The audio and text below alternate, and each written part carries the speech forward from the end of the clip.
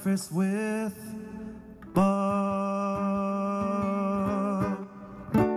Welcome, everybody. This is Breakfast with Bob. My name is Bob Babbitt. We're brought to you by the PTO, the Pro Triathletes Organization, by Amp Human, by VeloFix, Normatec, Form Swim Goggles, You Can, and our Challenged Athletes Foundation. We just sent out 3,921 grants, totaling $5.9 million to keep challenged athletes in the game of life through sport. Our next guest, 2016 Ironman 70.3 world champion, Holly Lawrence, joins us from her palatial estate somewhere in the Hollywood Hills. How you doing, Holly? Hollywood Hills? No, I live in Santa Monica. Thanks for having me anyway. Growing up, was your main sport swimming, running? What would you grow up with? I pretty much grew up swimming, but we would like put into everything growing up. So just keeping things light and fresh and not really like getting sucked into one thing. But like swimming, like I did gymnastics growing up, and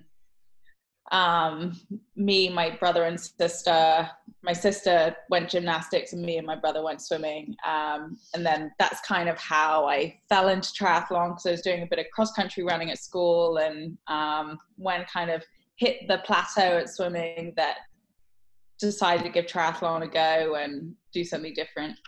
It's funny, I was interviewing Sam Long the other day. I didn't realize he was a triplet. You're a triplet. Really? Yeah, Sam Long is a triplet. And he said what was really cool is all three of them realized that they wanted to be in different sports so that they didn't compete with each other. And so, yeah, so you had the sister stayed in gymnastics, and you and your brother went to swimming. And your brother, what, Olympic trials type of caliber swimmer? Like Olympic trials and everything.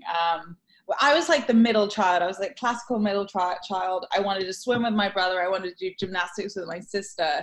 My sister was really upset, and I only found this out in later life. My sister was really upset when I wanted to do gymnastics with her, because she was like, no, this is my thing, apparently.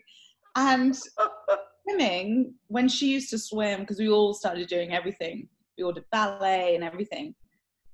But at swimming, at the like little club galas that we used to do, my sister used to bin all of her medals because they were always second to me. And my parents used to fish them out of the bin, but I only found this out later life. And I was like, oh, Abby, I thought we were doing it together. I thought we were friends. What the heck? I know. And she was like so turned off competition. I feel like, yeah, she kind of went the other way. And me and my brother were like super competitive the other way, but I was like always in my brother's shadow, but trying to like muscle in on him. Yeah. But then was it your parents who said, hey, maybe this triathlon thing might be good for you, because you probably got to a certain plateau in swimming, and then you also had cross-country running, so you had 2 out of 3.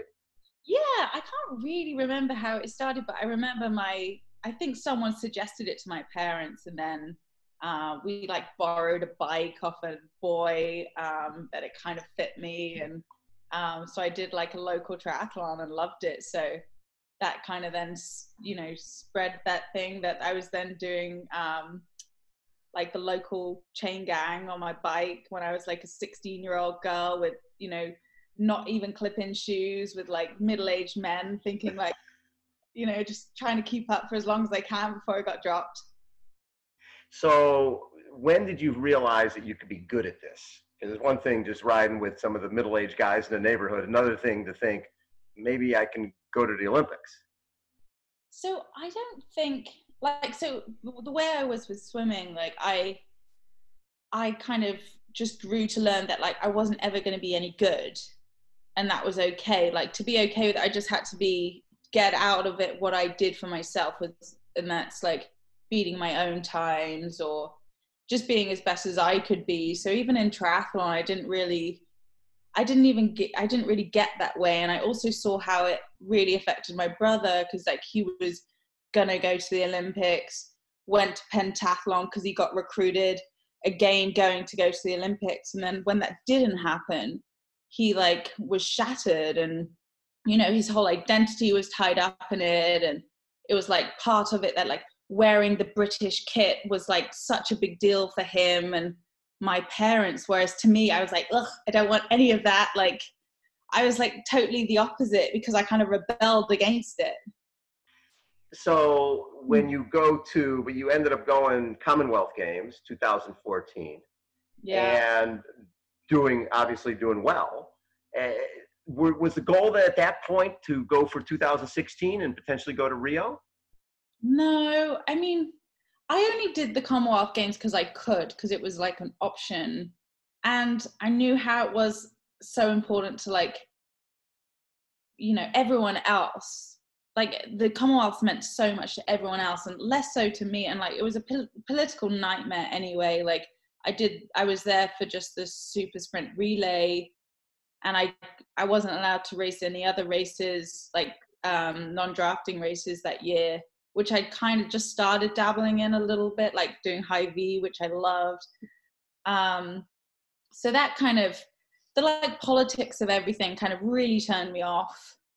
And it just didn't suit me. Like, I was never the fastest runner. It was a game back then, especially, like, that it was like a swim runner's game, that the bike, it was just totally dependent on who was there and how everyone was going to work together. And it just didn't play to my strengths. And whenever I did like a non-drafting race, I just loved it so much more, that then after doing Commonwealth Games and, you know, being really kind of dejected, like after, it didn't feel good. And I was kind of like, screw it. I want to go non-draft and I want to move to America, and it being kind of like a lifestyle thing. And even then, like, I never thought like I would make a career out of it. It was more just like, this is what I love doing and I'm going to do it as long as I can. And then, like, the fallback is always, I'm going to move in back with mom and dad and that'll be fine. So back at that time, I think people, because the Olympics for triathlon didn't start to 2000, so people were still trying to figure out what the best route was. Would you get 3 athletes who could potentially win, or do we get a domestique? So someone like Holly, who's a great swimmer, really good on the bike, and we have her work for the other people who we want to win medals. Did you get the feel that that's the way they were looking at you? Yeah, eventually that's kind of the way it was going. Because like, I've told this story a few times, so apologies if you've heard it before, but when I was selected for a European Championship race it must have been 2013 or 14, maybe 13. I was selected by my own merit from doing European Cup races and everything, and so I was definitely not there to be a domestique, and I was also trying to jump through hoops to try and get on funding, because that was just always the next step, because that's just how it worked. It was like, what's the next step? Okay, what's the next step? And during the race, like, it all was like panning out really well. After the swim, I was like in the lead group, like starting a breakaway with like Nicholas Spirig and I can't remember the other girl, like on cobbles, and we like distanced straight away and we're just like working and great, like strong biker. And then I was getting shouted at by the British Triathlon people on the course, telling me to stop and wait for another girl behind me, and I just had no idea. I didn't know what to do, because these were the people like I was also trying to impress. Like, I'm trying to be accepted by these people, and every time it kind of got angrier, because like you go through laps and there's other people, and it got to the point that I like totally like slowed down, rode onto the side of the road to them saying like, what do you want me to do? And I like stopped, waited, and it felt like an eternity, like spun up to the group. But then I ended up just like messing with the group that I was in, which just isn't me at all. And just like, it just was totally like a mess. And I ended up having like an average race, but I just totally threw my race away to be a domestique, which I wasn't there to be. And I was like crying in the hotel room afterwards. And then obviously, like, then I was aware afterwards that there's a domestique like pilot program that they were doing at the time. And that's kind of, it was like the start of it that just really like turned me off. Yeah. It just didn't suit me. That's not what I was there for. And I just felt like I didn't have a chance to race for myself. You're a competitive person. The last thing you want to do is just when you're doing that type of stuff, there's too much thinking. It's fun just to go off the front, right? You're a racer. You want to go off the front race. And but it was just for like, there was no, we didn't communicate that beforehand. It just seemed so bizarre to me. I was like, what? I'm just meant to stop and wait for somebody who's a better runner than me to pull them up. And yeah, that was just really hard. And there was just a lot of, it didn't suit me anyway, really, ITU. And then going to non-draft, I was like, oh, this is lovely. Like, it's my own race. And it's just like, it's the best, the fastest swim, bike, runner that does well. It's not, there's less tactics, there's less you can save in one area because it's just the, cumulative time that counts. You moved to LA, and then 2015 was also, I remember, Oceanside 70.3, and who's the girl? I think it was like you had a race kit with no logos on there, and you're off the front and you're leading in the bike until 7-8 miles of the run. That was sort of the coming out party from my perspective. It's like, who is this girl? And she's kicking people's ass and she's just going for it. You weren't intimidated by those people at all. I didn't have a clue what I was doing. It was great. It was like, I just got to do, and like I totally, bonked at mile 8 or whatever, but I still came, I think I came 3rd or 4th, I can't remember. But no, it was just great. I just loved, like, I felt like I didn't have any pressure as well. Like before with ITU, it's like I found the swim stressful. It was like, phew, that's over. The bike's over. Phew, okay. Like it's just a totally different mentality, which I just loved. So then 70.3 Worlds. You get 11th 70.3 Worlds in Austria. Which I was really injured before. I'd run like 2 30-minute straight runs before that. And I chewed chewing gum the whole time because I had an ITB issue. And I was chewing gum the whole time because it was distracting me from the like anxiety of like whether my ITB is going to be an issue. And my jaw was like, I couldn't move my jaw after the race. But yeah, it's just funny to look back on those like really early days, which I was still kind of figuring things out, doing things wrong, going too hard and putting myself in a bit of a hole or an injury kind of state. So yeah, and then 2016 things kind of right. Yeah. Well, and the deal is, it's one thing to deal with pressure when you feel it's other people's pressure. It's another thing when you're racing 2016. The pressure is, I need to make enough money to pay my rent. I need to make enough money, right, to get a car. But that's all on you, and that's okay because it's what you want to do. You've made that decision that either I'm going to make it here or I'm going to go back and live in mom and dad's basement. So I better get some performances. It was a real motivator because every position you were like, that's, X amount of dollars. Like that person, that wasn't a person to me. That was just like a figure like on their back.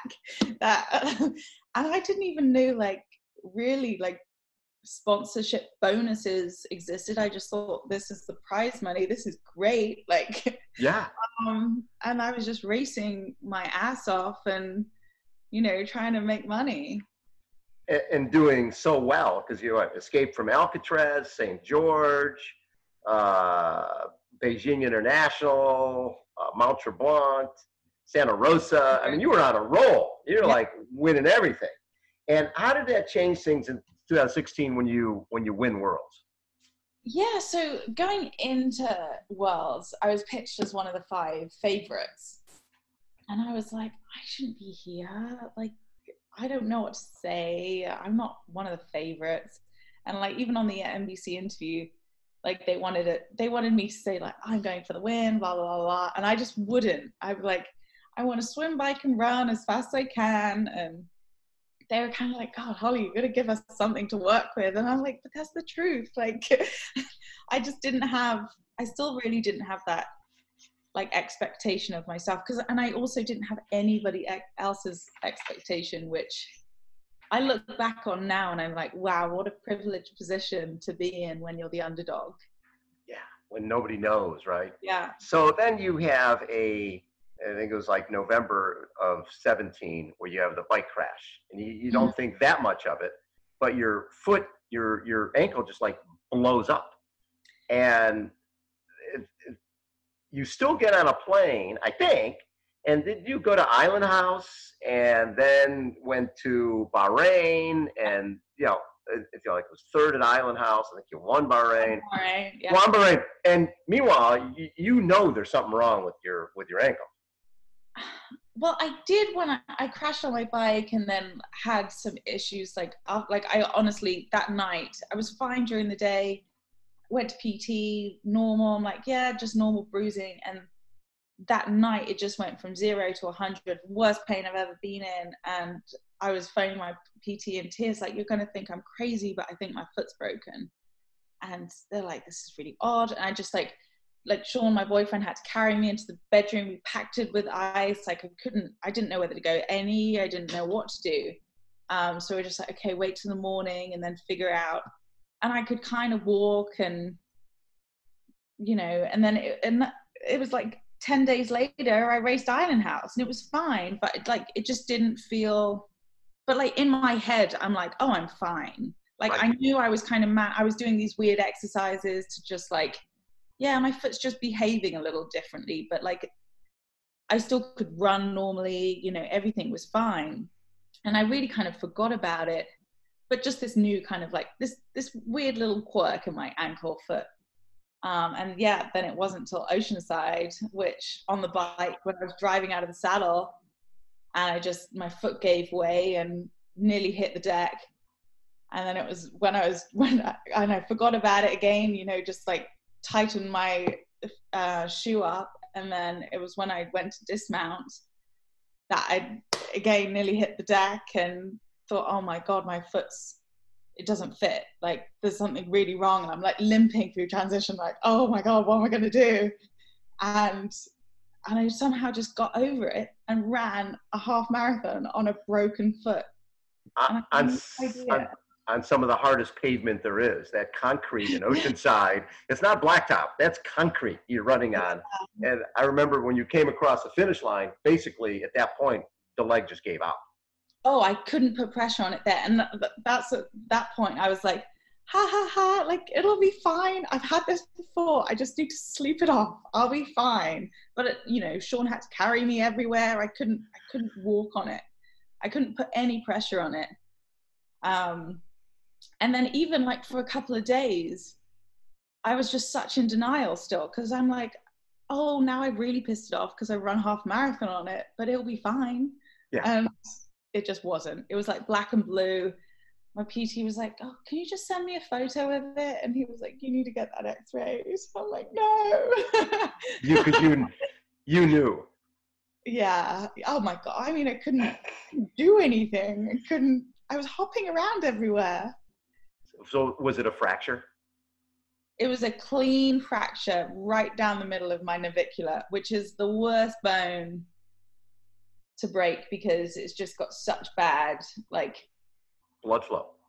Yeah, there's no blood flow to it. It's like, you know, this zone that just doesn't get any blood, and the success rate of people coming back from it is just so low, and then people have problems and whatever else. So yeah, it was hard just getting through that initial period. Well, and you're somebody who obviously has been working out every day for years. That's part of your identity. It's sanity. And now you have to have surgery, and it's 8 months of recovery where you don't know, your career could be over. Yeah. So first there was a surgeon that was like, okay, 6 weeks, we'll cast this thing up and you're going to be good as new. I'm like, great, I'll take that option. And we were getting CT scans every 2 weeks. Nothing was happening. This thing isn't healing. And so I go and see another surgeon, and this is now the surgeon, the doctor of doom, I call her, because she just gave me the most like morbid, you know, prognosis, coming out saying, you know, you're not going to be, and I even recorded her. because it was so bad that she was like, you're not going to come back from this, you know, your career's over. Like, and I'm like, can I even run again? They're like, well, I'm not sure. Like, it's, you know, I was just so bleak. I came out scream crying like my life was over. And even at one point I was like, well, can I just try and run through this for another couple of years? And she's like, no, you can't. I'm like, oh, but I think I can. And then I eventually got put into contact with this amazing surgeon that I ended up going with in Palo Alto, who's done a ton of these like specific fractures, and like with all like track and field, long distance runners. And he was like very just to the point. He was like, yes, this is a horrible injury, but I am gonna like knock this out of the park. That's what he said on the phone, and you'll be okay, but it's gonna be 16 weeks until you're running a step after surgery. And at that point I'm like, it's not a life sentence, like I'll take that easy. And yeah, it was just like, it was a long road of just being casted up for, you know, that long, because I'd already had 6 weeks of wasting time before that. So yeah, but it was like, you know, it was my identity, it was my everything of being an athlete and training. And so I was, you know, reduced to putting a baggie on my cast and just swimming every day with a pool buoy between my legs. And it was just totally different, and a lot of mental games. What was the lowest point? Probably wiping out on my crutches at the swimming pool floor and getting up sobbing and getting in a mood when all the little old ladies at the pool were telling me their horror stories of their broken bones. And I was just like, you know, and I just felt like it was so bleak, like everything, it was just, yeah. So I just wish I knew what I knew now then, and you just never do. Like, no. I wouldn't have stressed out so much about it if, you know, I knew I was going to be fine. When did you know that you're going to be fine? When did you, because I'm sure you were very tentative when you first were told you could run again. I'm sure you were like, oh my God, I better find some grass to run on. I better, this is, you can't break it again. You break it again, you're done. The fear is so real for so long. It's only, you only realize you're truly fixed when you lose the fear. And like, so my coach was really good. My coach, he made me wear these like bone loading devices on my feet. So, and they look like timing chips around each of my ankles. And I hated wearing them because they dig into your bones. It's horrible. But it really, and I had to wear them for like months kind of coming back. But like, I was never allowed to progress until I was even. So like I wasn't favoring so it just like stopped any like compensation injuries and everything. And even though I hated it at the time, I think it really helped that I just never got ahead of myself and never pushed it too much. And at that point I'd just been through so much that you're not messing around with it. You're not going to risk putting yourself back.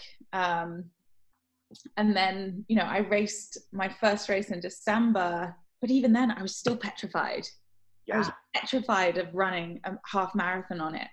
Because even though I knew I could, and I was, you know, doing all the training, you still have that fear.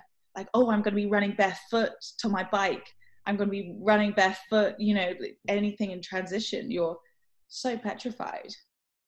So when did you feel you were back? Was there one race where you felt like, okay, because you need to get to a point where you're not thinking the ankle, where you're actually thinking about that person you're racing, right? Where racing is coming in rather than I'm hoping my foot stays together. I don't actually know when it was. I think it's funny, like whenever you have a little niggle or anything that you're conscious of, there's suddenly a point that someone says, oh, how's your, you know, Achilles or whatever it is. And you go, oh, yeah, I can't even remember when that stopped. Like it's just not a weight in your head anymore. And you realize like, oh my gosh, I'm over it. Like I'm over the fear of it. And So I can't really remember when it was, but it was probably because I raced Dubai that year, and definitely by then I was definitely over it. Yeah. So you go to Nice, right? 70.3 is where you won your world championship, back in 16. You're 2019 Nice hilly bike ride, really fast run, and you're back there at the starting line at 70.3 Worlds. What did it mean to be back at the starting line, and then just to have the race? When we were with you at that finish, that was about as raw as it can be, right? You had gone through hell for the last 2 years, basically, and now you come in second at the 70.3 World Championships, and I bet you were more emotional there than you were when you won it back in 16. Yeah, I mean, I said when I kind of came back after the injury, it was like I got a new lease of life. Like, I'm just gonna freaking enjoy this as much as I can, because you don't know when it's gonna be over. And I think like a lot of the pressures that I let get to me in the previous season, after I like got sponsors and everything, and like I just kind of lost, and it was just, I just was so grateful. I was so grateful to be back doing something that I just really love, just being in the mix. And even though that course, like I loved all the climbing, but the descending was like, oh hell, this is not in my wheelhouse. You know, this is not what I'm good at. I'm just going to try and be the best I can be. And that's going to have to be good enough for me to be okay with it. That's all that matters. You know, and kind of hedging everything else of everyone else's expectations. And yeah, I was just like super proud of myself. And like going into that race, that's all I was focusing on, like being proud of my effort. And that's all that I can ask for, not other people's expectations that I'm trying to fill. And yeah, it was just really, it was emotional. Yeah.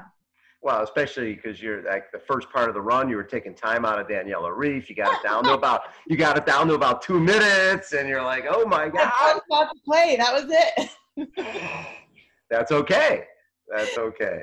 But there was at the end of the year, you were actually talking about doing a full Ironman this year, something you had always said, no way. I finish a half, and that seems stupid enough. And double that distance makes absolutely no sense. I figured this was a good COVID thing for you, because you don't have to do an Ironman now, right? No, I want to. That's the thing. Like, really? I do not. I'm like, let's be real. I don't relish the idea of like exercising like hard for 9 something hours. Like, I honestly don't know. I can't get my head around it, and it's probably best that I don't. But there's something so like, I'm just so curious, and I love, like, you know, I've been with Kona multiple times now, with like Oakley, and being part of it, and I hate not being part of the race. And I think every time I'm there, I'm like, oh, if I could just check my bike in, I would. Like, yeah, it's just one of those things that is such like a big part of the history of the sport and everything else. And like, it's such a crazy race at Kona, at least, that it's just, you know, the most things happen. It's just ridiculous that you just like, I want to see how I can measure up and what would happen. So sure. How did all this, dealing with the foot, how did all this change you as an athlete and your approach to your sport? I think it like really puts everything into perspective.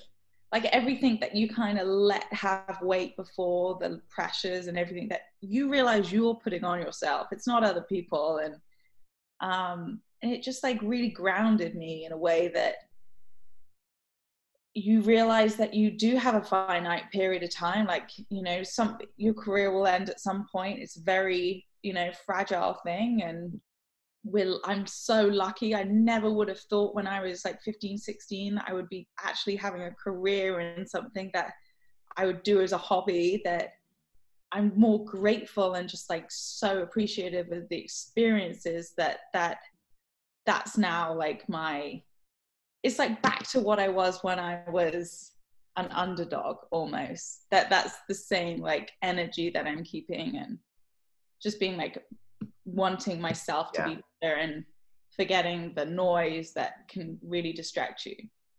What do your brother and sister think of this craziness?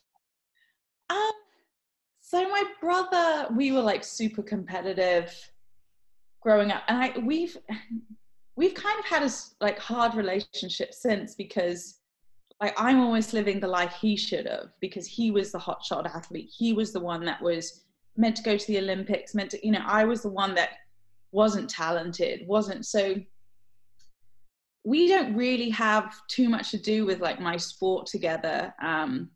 Whereas my sister, who would be the one winning my medals, like she's like my biggest cheerleader. She is the best. She's like a niece. She printed all these holly faces, and my whole family were going around with these like holly faces, and they had like Team Lawrence t-shirts that she made, and like, yeah, she makes like a big deal about it, and like she doesn't like get triathlon, but it's just amazing, and like, yeah, I love that part of it.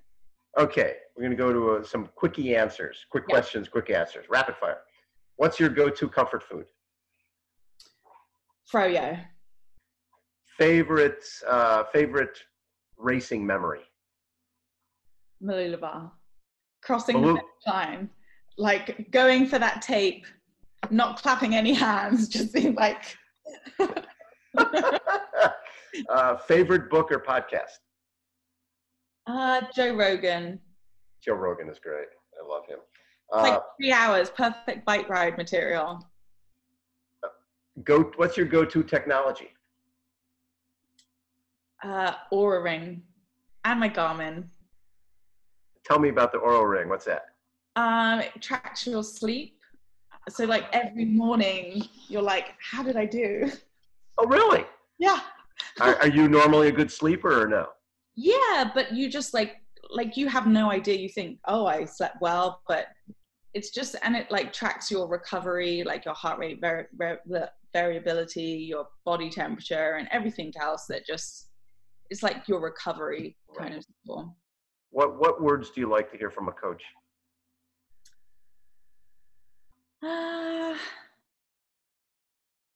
Good job. I don't know. Because what is it about you that's helped you become a champion, to overcome what you've had to overcome? Probably just the love of what I do, ultimately. Perfect. Hey, Holly, thank you so much for taking time. So fun to catch up with you. And are you one of the few pro triathletes living in LA? Yeah, I don't know why. No one else comes here. Everyone's in Boulder. But the training in Santa Monica, training up in the mountains there, and you got Tower 26 to swim, you've got the ocean. Mm-hmm. I think people are missing it. I know. I think it's expensive though. That's why people don't come. Holly Lawrence has been our guest. Holly, you are the best. Thank you so much for taking time. Thanks so much, Bob. Holly Lawrence has been our guest. We're brought to you by the PTO, the Pro Triathletes Organization, by Amp Human, VeloFix, Normatec Form Goggles, UCAN, our Challenged Athletes Foundation. We've now raised $123 million, sent out 30,000 grants for athletes in 103 different sports in all 50 states and 73 different countries. Holly Lawrence, again, has been our guest. You are the absolute best. Thank you, Holly.